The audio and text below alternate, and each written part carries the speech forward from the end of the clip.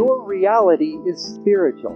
His truth is His truth. And if we can align with God's reality, we will finally be living by reality. We're in a series on, warfare, actually. And it might seem like we're going to talk about something other than warfare. In fact, it might have seemed that way for the last few weeks. Has it felt that way, like we're talking about something other than warfare? Oh, good. I'm getting a couple of these and a couple of these, and just to get us back where we were, warfare is about authority, right? Warfare is about who stands in the place of authority, who has standing, and who can execute that authority. It's God's plan. Do you know that your most holy desire is power? Somebody probably shuddered because in our you're supposed to keep your head down and be a slave of the Lord or whatever, and what's been done with power. Why do we instantly think, oh, that's not holy? To want to be powerful, that's not holy. And I'll tell you why we kind of think that instantly. It's because of what man's done with power. It's because power is abused. You know that power was God never intended for power in man to be used over each other. It was never intended, you're not supposed to have power over another person. God's intention was that they're a dominion holder in the earth too, right? So it doesn't make sense that power is to be exerted over others. And that's why we instantly have a negative feeling or a negative reaction when we talk about power. Right? But it is actually one of the most holiest inclinations that you have to be powerful. He never meant for his sons and daughters to be powerless or to be able to be abused freely by others. He means for you to be healthy. He means for you to think of yourself the way he thinks of you. I mean, think about it, parents in here. Think about it. If your children were in situations where they were powerless, they were being abused, misused, a parent rushes in and instills power in their children, right? It's not okay for you to be treated like that. You're a son. This is what I'd be telling my son. You're a son of God. I tell him, you're the most powerful thing on earth. Because when Jesus is in you, you're supposed to be powerful, right? So we're going to talk about that. The last few weeks we've been on authority, and I just want to touch that quickly. Because actually, let's read this verse first. Luke chapter 9 and verse 1. I think we've read this for many weeks in a row, because the Lord's really just blazed some things on my heart concerning this. He says, "Then he called his 12 disciples together and gave them power and authority over all demons to cure diseases. He sent them to preach the kingdom of God and to heal the sick." What did he send them to preach? The kingdom of God. That's our message, is always the kingdom. Do you know that? Jesus always sends them to tell them the good news of the kingdom, the gospel of the kingdom. But here, what we'll note, and I'll just say this again, he grants power and authority. This is a warfare verse. And power and authority are not the same thing. You all are on that page now, right? After several weeks. Authority is inherent in your identity. Okay? The son of a king, a prince, does not need to do something to get their authority. It's in the birthright. It's in the inheritance. Your identity in God carries its own authority as a son of God. Amen? You can't do anything to increase your authority or decrease it.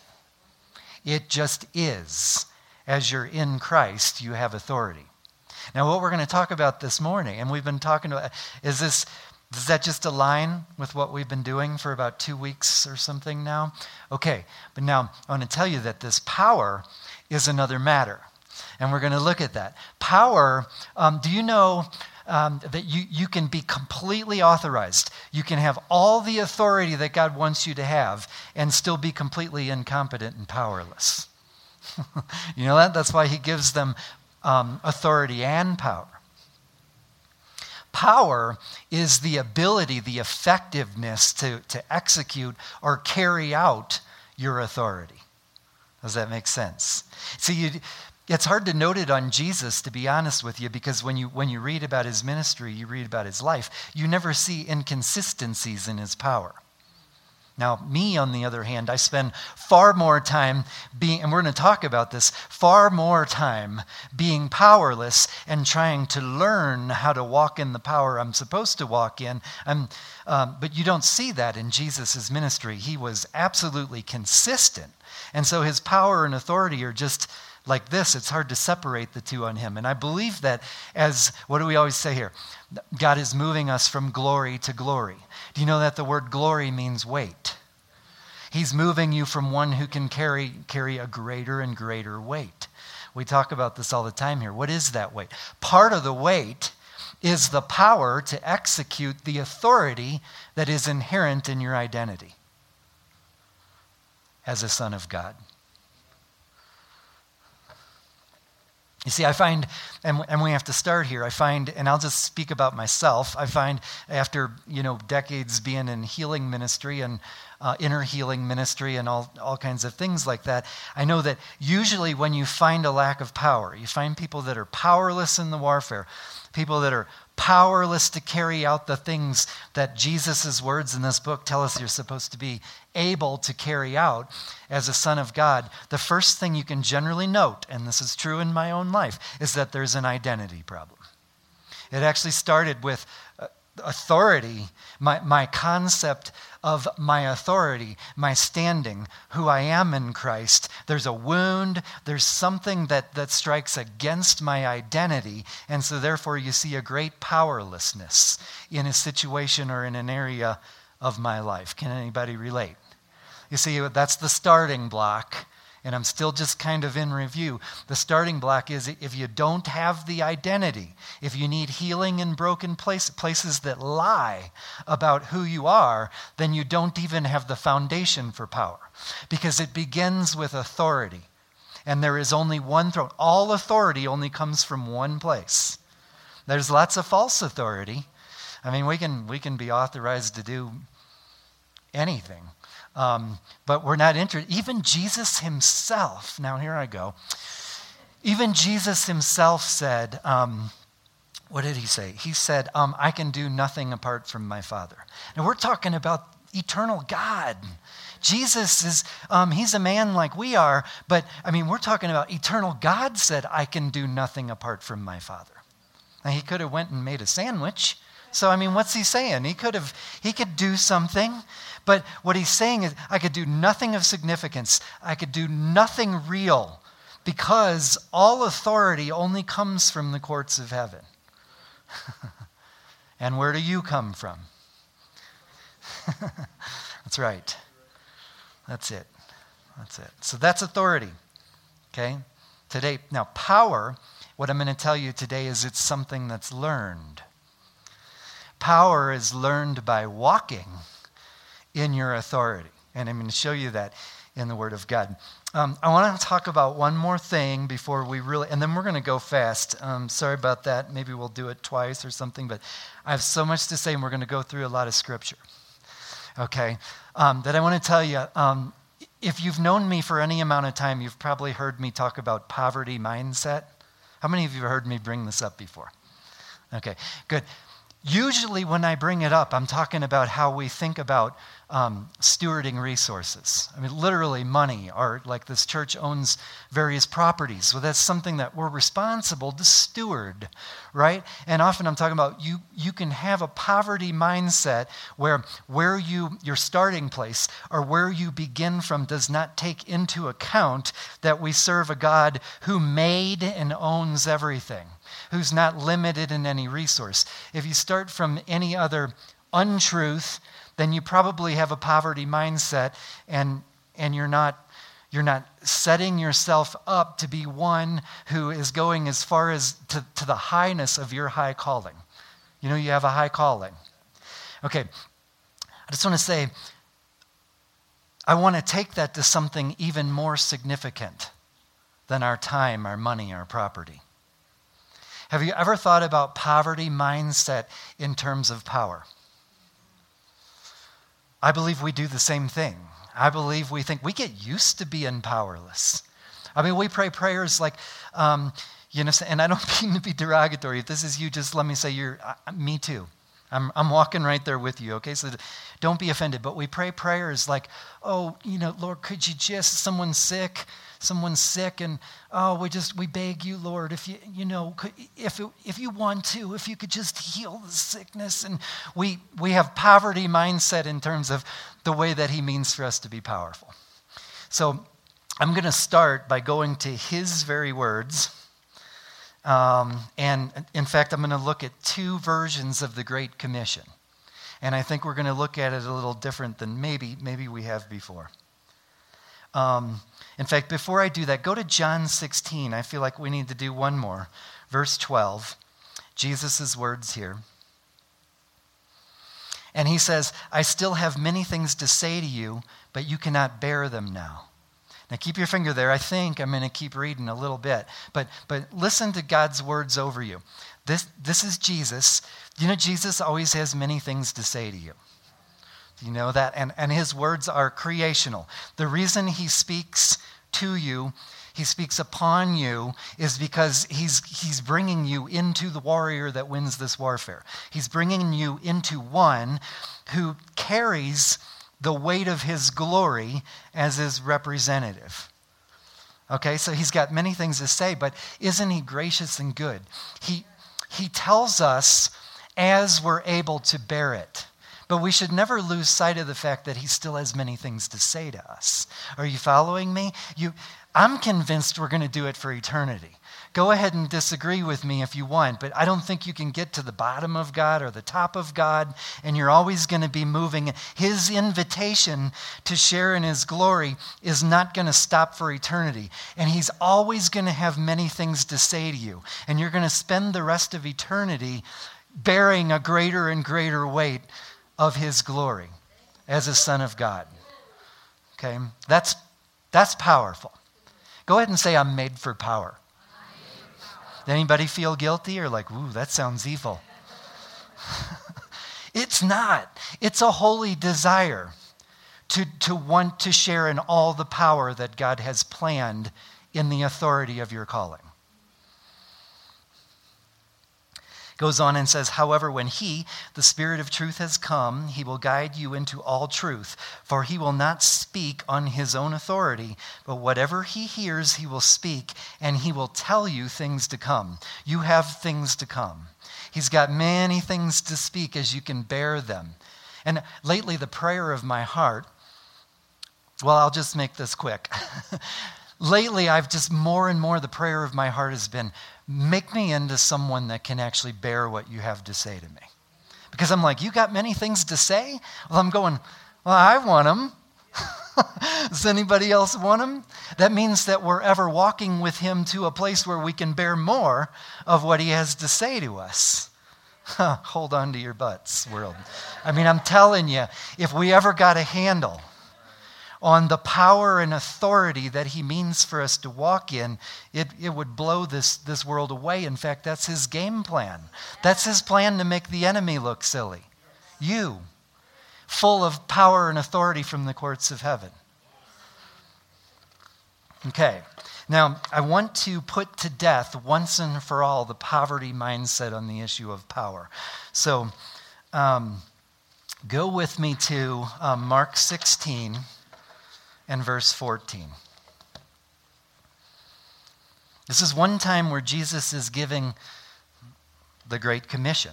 We call it. He never calls it that, but I think you know what the Great Commission is? Yours. That's the one that would concern me more than anything else. Each and every one of you have a Great Commission. You have an identity. Jesus doesn't call us to do, he calls us to be who we are. Being who you are is the vessel through which authority and power flow for the advancement of the kingdom which glorifies him. That's it. But here's the Great Commission. Here's the general version. It's very informative, even this general version. In verse 14, it says, later he appeared to the 11 as they sat at the table. Now listen, and he rebuked their unbelief and hardness of heart because they did not believe those who had seen him after he'd risen. Now keep a finger there, but I've got to say, you notice that he actually does two things, right? Here, he rebukes two things. There's a rebuke. One is unbelief, and the other is hardness of heart. Now, we taught on hardness of heart here, I think it was like a year and a half ago. Do y'all remember that series? Anyone? You remember what hardness of heart is?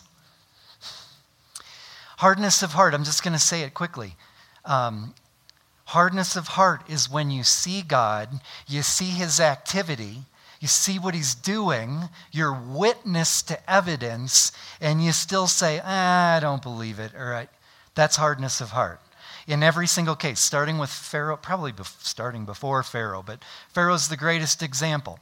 Hardness of heart. Whenever you hear Jesus say it, it's when you're actually privileged to seeing the movement of God, seeing what he's doing, and you still go, nah, that's hardness of heart. And it never goes well, in case you're wondering. And then there's unbelief. Now, here's what I want to tell you. It's easy to say that this is a scripture just about these guys in this moment right after Jesus defeated hell and was resurrected from the dead. But I tell you, there's a spiritual truth here that we're supposed to see. There's a rebuke for unbelief and hardness of heart, and specifically over what? They didn't believe those who had seen him after he'd risen. Now listen to me. I want to tell you, we're still doing the same thing. We are. We believe that he was raised from the dead and our faith is in him. But I'm going to tell you, when we don't believe all that he said comes with the fact that he defeated hell and rose from the dead, we're doing the same thing. There's a rebuke there in terms of unbelief of all that he said is part of me being risen from the dead. Does that make sense? Okay. Verse 15, and he said to them, go into all the world and preach the gospel to every creature. That's kind of weighty. That's a big responsibility. Preach the good news to every creature. Now, here's the important thing to note, and we're going to see this as I move forward through some scriptures. You remember that last week we were talking about, Jesus said, as the Father sent me, so I send you. So, in like manner, in other words, in exactly the same way, filled with the Spirit, authorized from the courts of heaven with all the power and sufficiency you need, as the Father sent me, I send you. Jesus says, we also talked about, Jesus says, I take of what is mine and I give it to you, right? So I'm going to tell you that's assumed in this verse. You have to know when he says go to you, he's saying, just like I go, you go. Okay? In that manner, in the same manner, with authority. So listen, let me tell you what we do. I'm just going to make up an example here. Okay? So like someone would say, I don't know why that guy doesn't believe God is a deliverer. I told him God's a deliverer. Yeah, he was riddled with demons for the next 15 years of his life, but I told him God was a deliverer. Are you following me? You see, what was the first thing they said? Jesus was baptized, led into the desert by the Spirit of God to have his first warfare victories. He appears back on the scene, and immediately, what do the religious people say? They go, whoa, he's one who teaches with authority. You see, in that manner, how do we go? We preach the kingdom as one with authority because we're supposed to go, we're sent in the same way he's sent, right? Of course, that guy, if he's going to be riddled by demons for 10 years, he's not going to believe God's a deliverer. Are you tracking with me? But if we go in like manner as Jesus went, we go as one with authority. You see why identity is so important. If you don't even believe having authority is part of your identity in Christ, we got a real foundational problem from the get-go. Because one who teaches as one with authority is one who goes to people and says, be delivered from the demon. Now you've got a deliverer. I mean to say, now you've got a believer. Someone who's set free believes. Job done. Whew, that was hard work. Do you know what I'm saying? That's the authority. That's the power. And in this story is not just authority. You're already authorized. Let's make no mistake. Evil is defeated. Period. Your authority is complete. The Word of God doesn't mince words on this. Authority is finished. Learning to walk in the power that executes the authority is a whole nother matter. It's a lifelong learning process and intimacy, and I'm going to show you that. Okay, go to Matthew 28 and verse 16. Nah, don't do that. Go back to Mark 16 and verse 17. I really need to keep reading because what we're doing is putting to death the poverty mindset when it comes to heaven's power through you. Okay, so we got to do this. So in verse 17 he says, and these signs will follow those who believe. I'm going to keep reading, but who gets those signs? Okay, what are signs? Signs are authority executed. They're power. That's signs, okay? And he says, in my name they will cast out demons. Say, I'm supposed to cast out demons. They will speak with new tongues. Say, I'm supposed to have new tongues. They will take up serpents. Now, we could preach for like 3 weeks on that, but we won't this morning. That is authority and power over the demonic. Darkness doesn't get to win anymore. That's what that is. And if they drink anything deadly, it will by no means hurt them. They will lay hands on the sick and they will recover.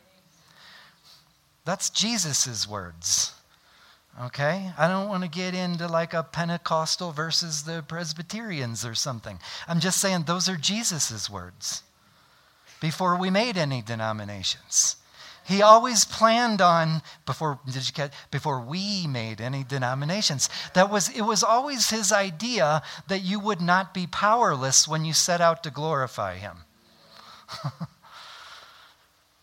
Okay. All right, now go to Matthew 28 and 16. Verse 16. And this is really, if I've been too excited to keep you tracking so far, I'm going to slow down for 1 minute, and I want you to get this. This is really this is God's word for this morning right here, okay? Verse 16. Then the 11 disciples went away into Galilee to the mountain which Jesus had appointed for them. Now, I want you to notice this words. He's about to give the Great Commission again, okay? That's the context. And I want you to notice that he appointed a mountain. Now, I'm going to tell you what this mountain, it was the mountain that he appointed for them. And I tell you, he's got places that he's appointed for you. What this mountain is, you see, we get it backwards. We think that the low place, get down on our knees, the low places where we're in intimacy with him, and then where we're out there exhibiting the signs and wonders and glorifying God, that's the mountaintop.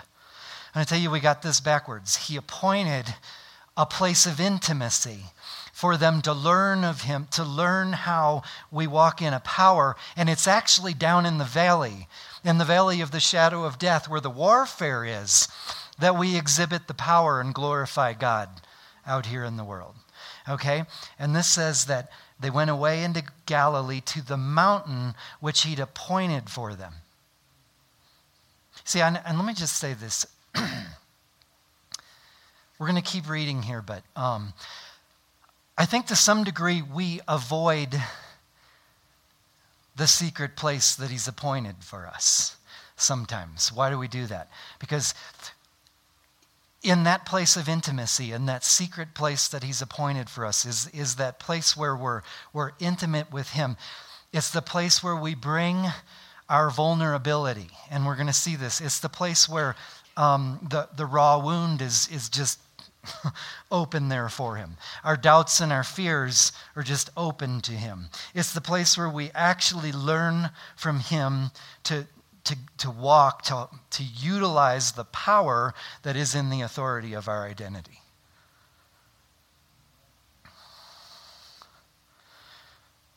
You see, do you know that, do you know that when you try to walk your calling out of your past, you sell your authority. You give away your power. Do you know that? Why can I say that? This should probably be a whole sermon series, but I'm just feeling led to do it right now. So here we go.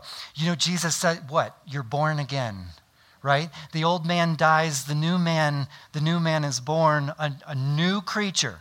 He says you're a new creation. So when we try to walk in the authority of a calling, or you like, whether you're praying for somebody, I don't care what you're doing. When you try to participate in the power of the kingdom that God says is supposed to be yours, and your past is, you're doing it from an identity that is identity past, it's absurd. Of course, that's powerless. Has anybody ever experienced it? Okay? You're living, you bring wounds from the old man into what is supposed to be the authority and the power of your calling, and it will shut it down. Why? You don't own your past. You don't get to have it anymore. One of the things that you say... One of the things that you necessarily say when you give your life to Christ is that I have no rights to my past anymore. That man dies. That man's covered in the blood of Christ. If we try to minister from that person, we're dead in the water, because he never promised to fill the old man with the Spirit. He never promised to give the old man any power. So you bring shame, you bring guilt, you bring doubt, you bring woundedness into the authority of your new identity. It's dead in the water. There is no power there. He purchased that person. He owns that. You don't get to have it anymore.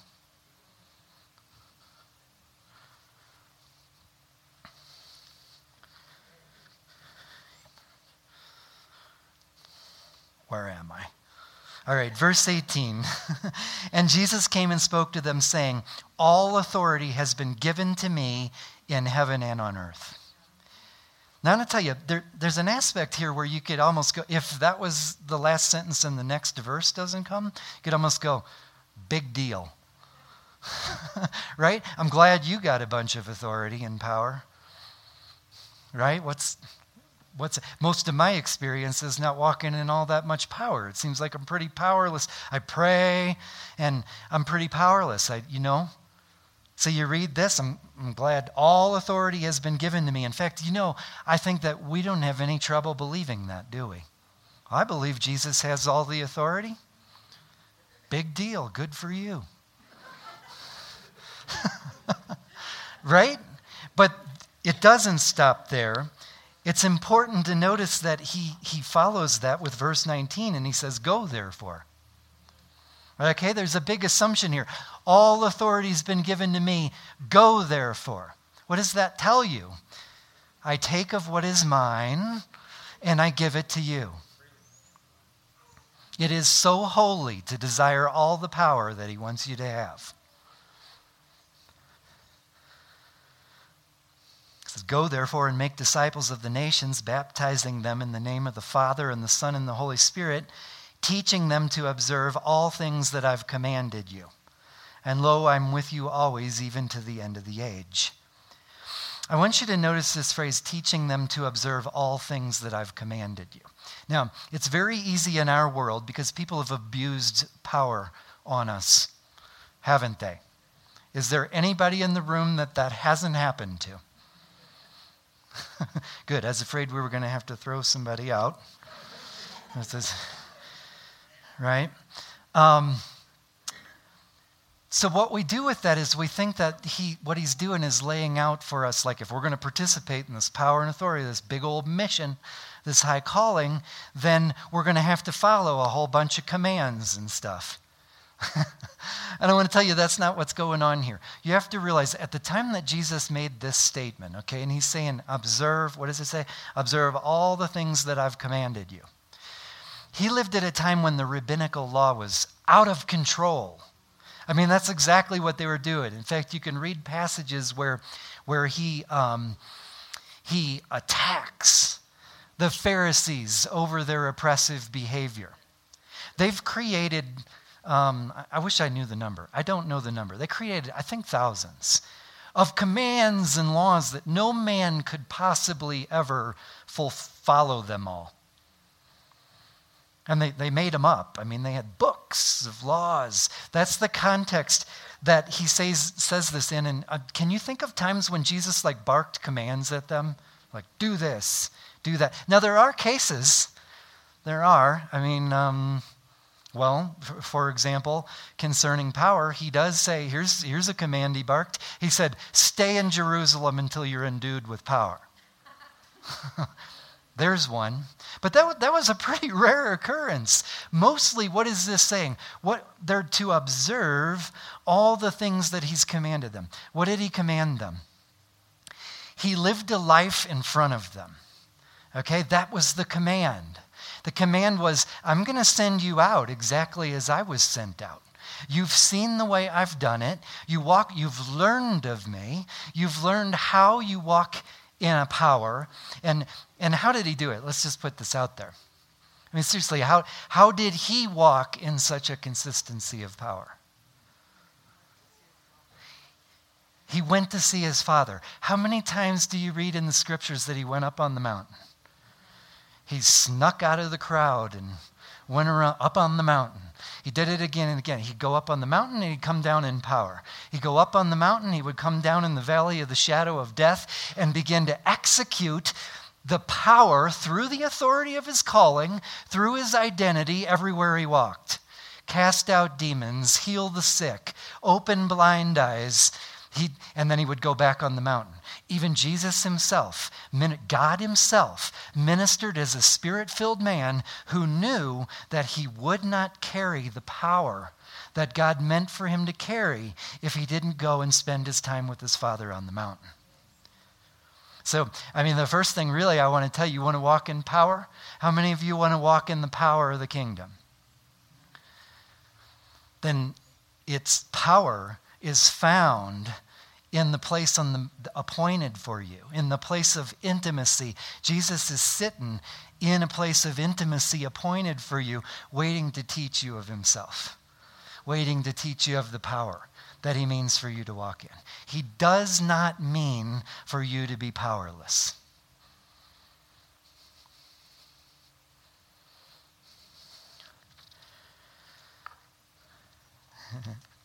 Okay, I think I can still do this. Is this good? Okay, go to Luke 10, and we'll start in verse 17. I want to tell you what we're going to do now. We're going to look at a bunch of hoodlums who walked with Jesus in intimacy to learn to walk in the authority and power. And the pattern of, he said, take this, right there in the commission, what was he saying? Go teach disciples everything I've commanded you. If you look in 2 Tim 2, 2 Timothy chapter 2, you'll read where Paul's doing exactly what he said. He's following that pattern. He's committing to other men all the things they've observed of Jesus, all the things they've learned walking in intimacy. He's following that pattern. Now, Paul had a past. Now I'm going to blow that. Paul had a past, right? How many of you you feel like God's calling you into something at some points in your life? You feel like you're supposed to be walking in an authority. You're supposed to be reaching up, taking a power from the courts of heaven and using it for dying people, for people who need some power over their life, but like some guilt or some shame from your past riddles it and shuts it down. Have you ever... Good. I'm not the only one. There's 3 other people in here that have experienced that. That's good. So, but think about Paul. Okay? This is the guy who's entrusting to other men. And I don't know what you've done, and the truth is I really don't want to know, because that man is dead. Okay? You don't even own it anymore. He doesn't think about it, so neither should you. Okay? Except for to heal what he reveals that's getting in the way. Do that. But what I want to tell you, has anybody organized bands of people to go out and slaughter Christians? Okay, then. You've got somebody who walked in the power and authority of the kingdom who's got a past that's even a little bit messier than yours. You're good. You see, Paul's life in that regard illustrates that for us. The freedom from you cannot minister out of the old man. Yeah, you can't. You could try. I don't recommend it. I've done it before, and it gets ugly really fast. You bring in all this weakness of your own and all this stuff. It gets really ugly. Causes problems. Okay, Luke 10. What I'm going to do is contrast something, hopefully quickly for you. Otherwise, we'll just take it into the next one. But it says, Then the 70 returned with joy, saying, Lord, even the demons are subject to us in your name. Now, what I want you to see, I'm going to keep reading a little bit here, but what I want you to see right out of the chute here is these are guys who experienced the authority and power. They're coming back going, even the demonic's got nothing on you, Lord. And when you sent us in the authority of a calling, we went out and it worked. They're having that experience, okay? And he goes, let's read verse 18, and it says, And he said to them, I saw Satan fall like lightning from heaven. Behold, I give you the authority to trample on serpents and scorpions and over all the power of the enemy, and nothing shall by any means hurt you. Nevertheless, do not rejoice in this, that the spirits are subject to you, but rather rejoice because your names are written in heaven. Now, I kind of went full circle. I went back to the beginning, but it's because I'm going to move somewhere now and contrast that with something. Just notice here that it's all about identity. If you got your identity, there's nothing you don't have. Because you're a son of God. Your identity is not just like, you're Elmo.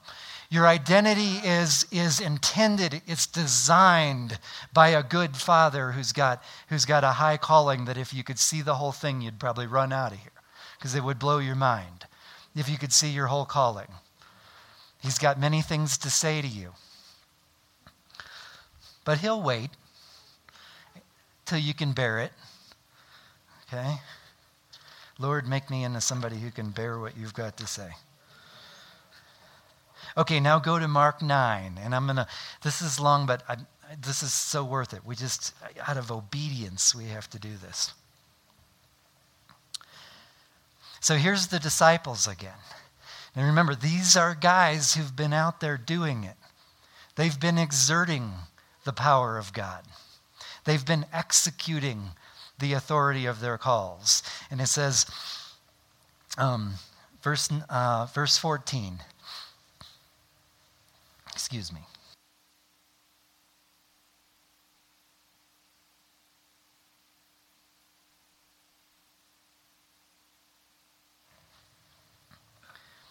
Okay, it says, And when he came to the disciples, he saw a great multitude around them and scribes disputing with them. Immediately they saw him. All the people were greatly amazed and running to him greeted him. And he asked the scribes, What are you discussing with them? I want to tell you, I'm just going to set this up a little bit. This is kind of like the parenting moment. I think he knows what they're discussing. This is like when a parent busts a kid doing something wrong and you come in the room and you go, What have you been doing? I think it's that. Do you know that one? I've spent most of my life being the kid in that scenario where I'm like, oh, here we go again. I think that's what he's doing. What you guys talking about?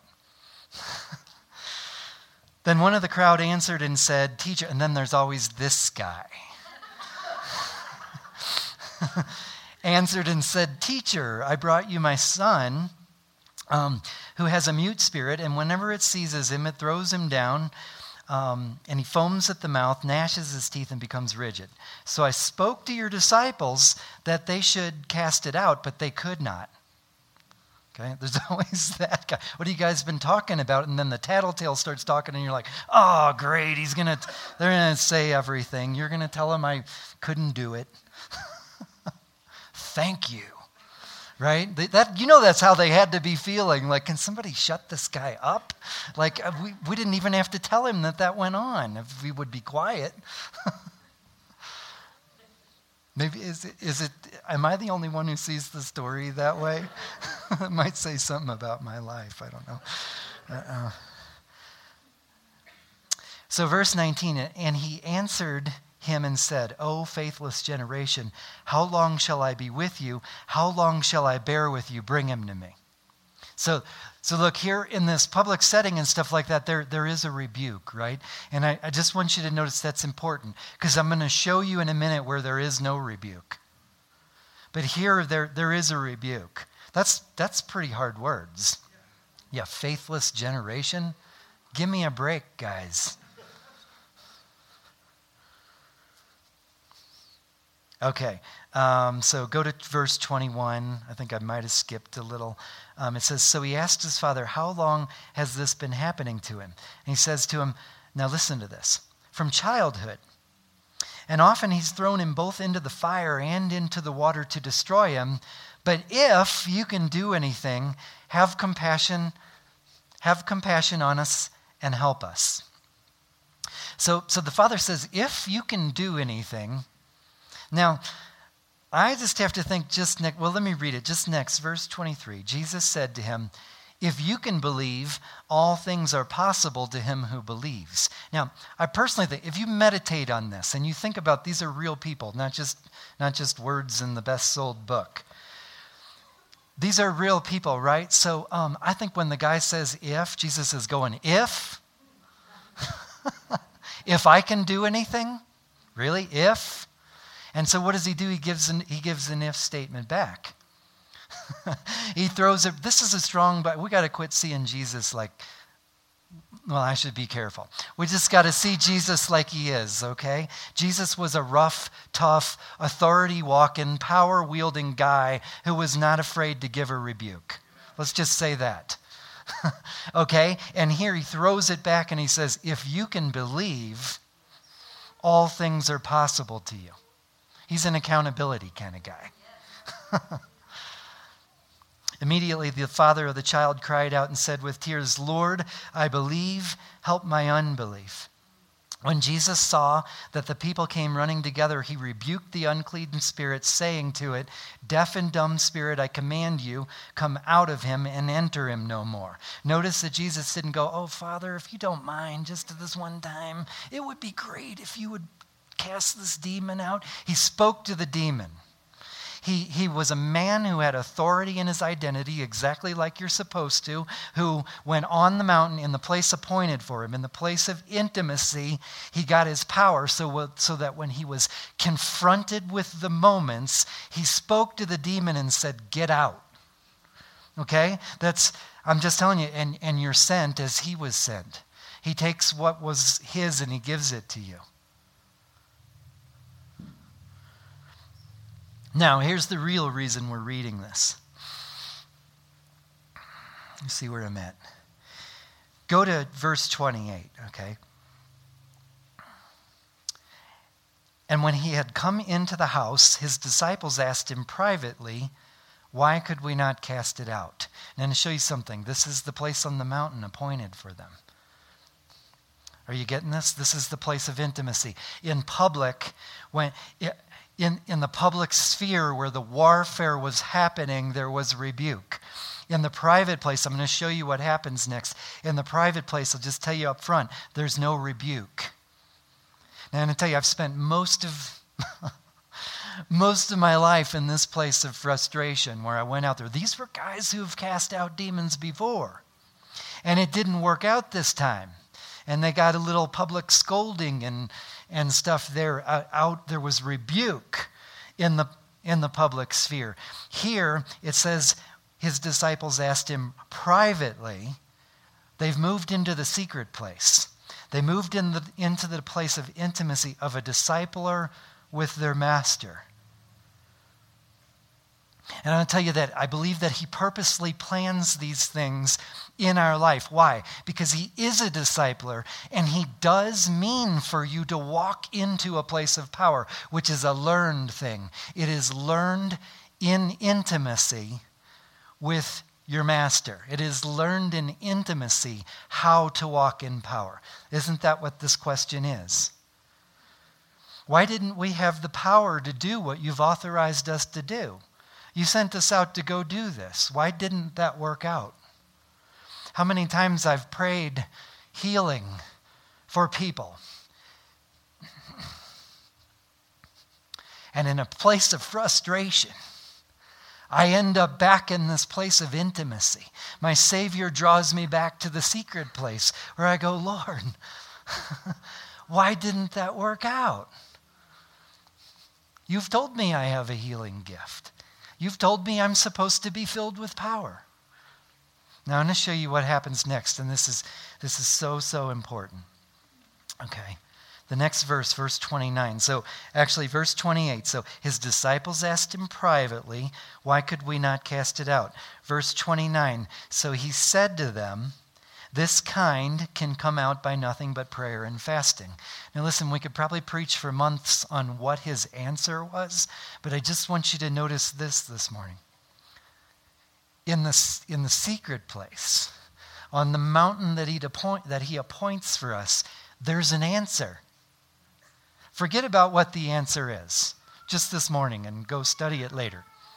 I just want you to notice that in the place of intimacy, when we say, why didn't that work out? Why is this like this? How come I don't have the power I'm supposed to have? We ask those questions in our intimacy. I just want you to see he gave an answer. Do you notice there is no rebuke in the secret place? In fact, he just tells them the answer.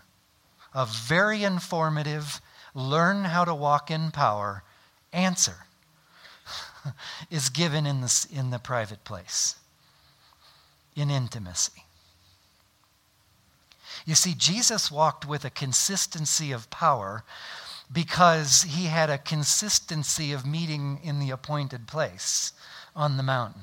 He had a consistency of intimacy with his Father. It's the place you bring your questions. Now, I want you to notice something else.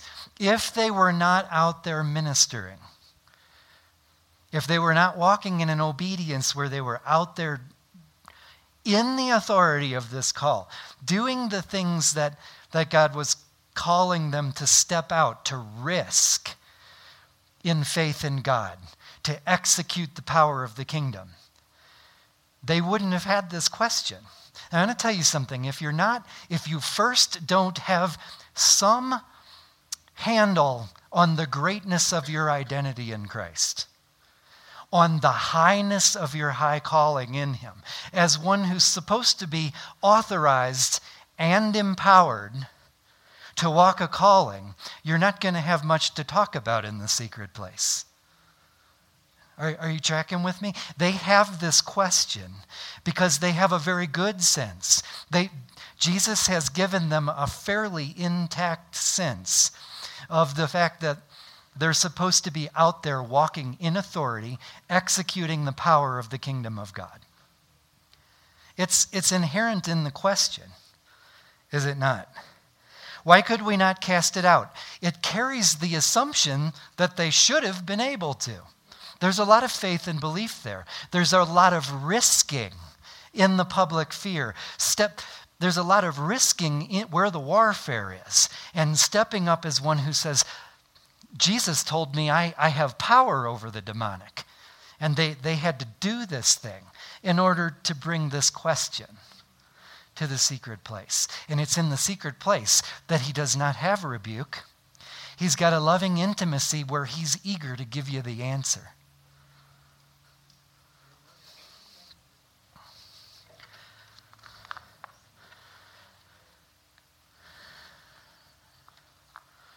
Okay. I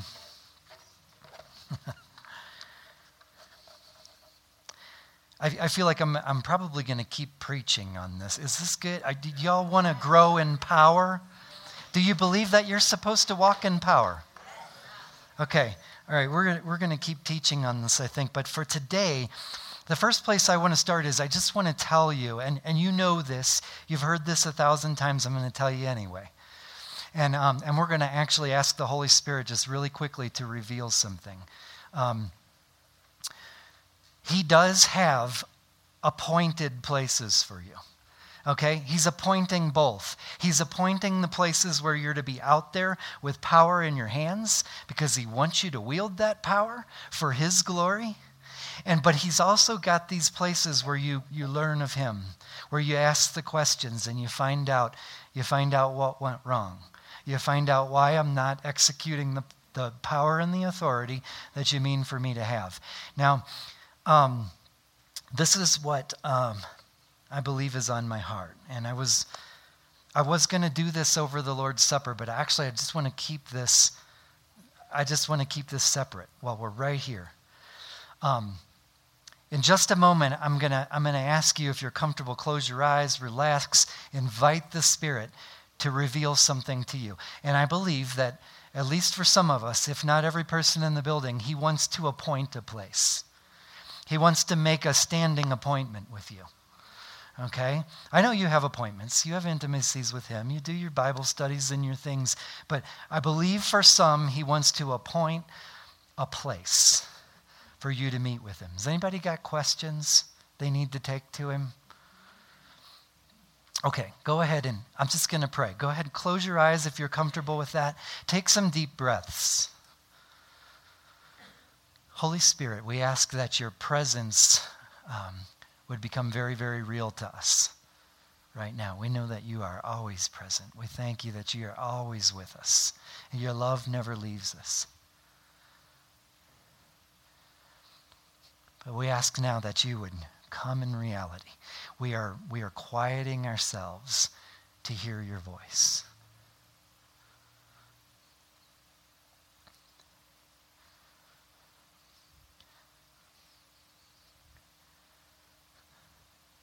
And Jesus, we ask you to reveal a place, an appointed place, that you invite them to come and meet with you, to have a standing appointment.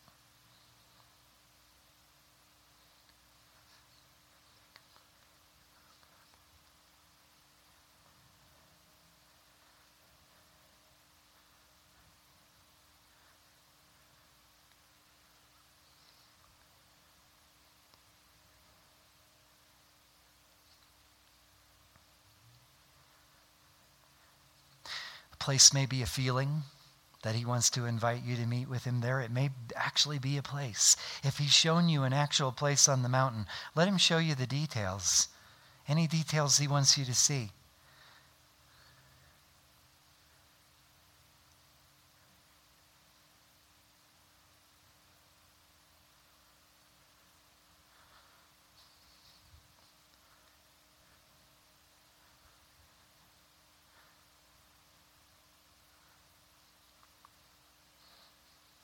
Okay, I want you to ask him one more thing. If you're one who's got this place and he's shown you something, I want you to ask him when or how frequently he wants to have this appointment with you. How frequently does he want you to meet with him here?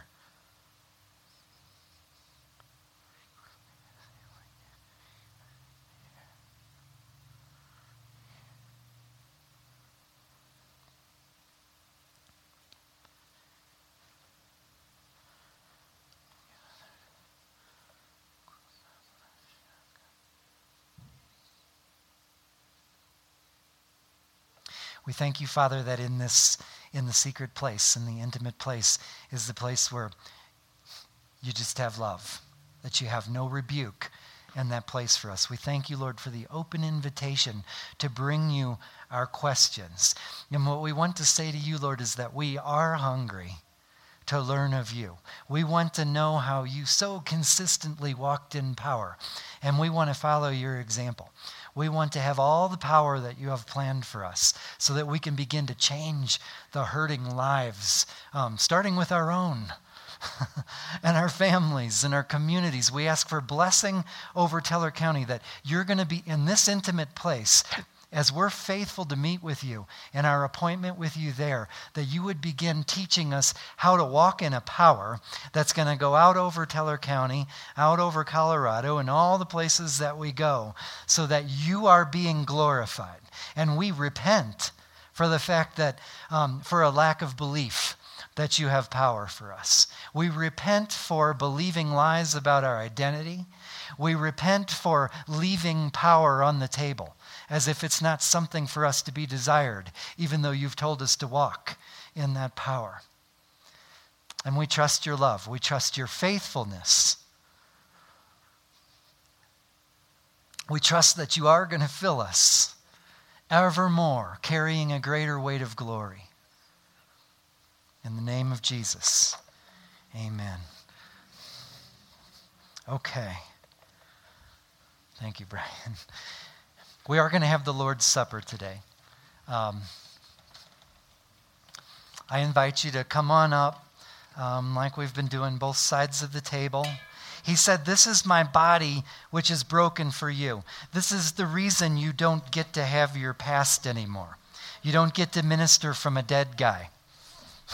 You can only minister from the living person that Jesus made alive. His body was broken. His blood was spilled to cover the old person. Father, we ask a blessing on this meal, and I ask, Holy Spirit, that you would continue to work all the things that you've spoken in hearts during this time of intimacy, that you'd continue to speak into that. In the name of Jesus.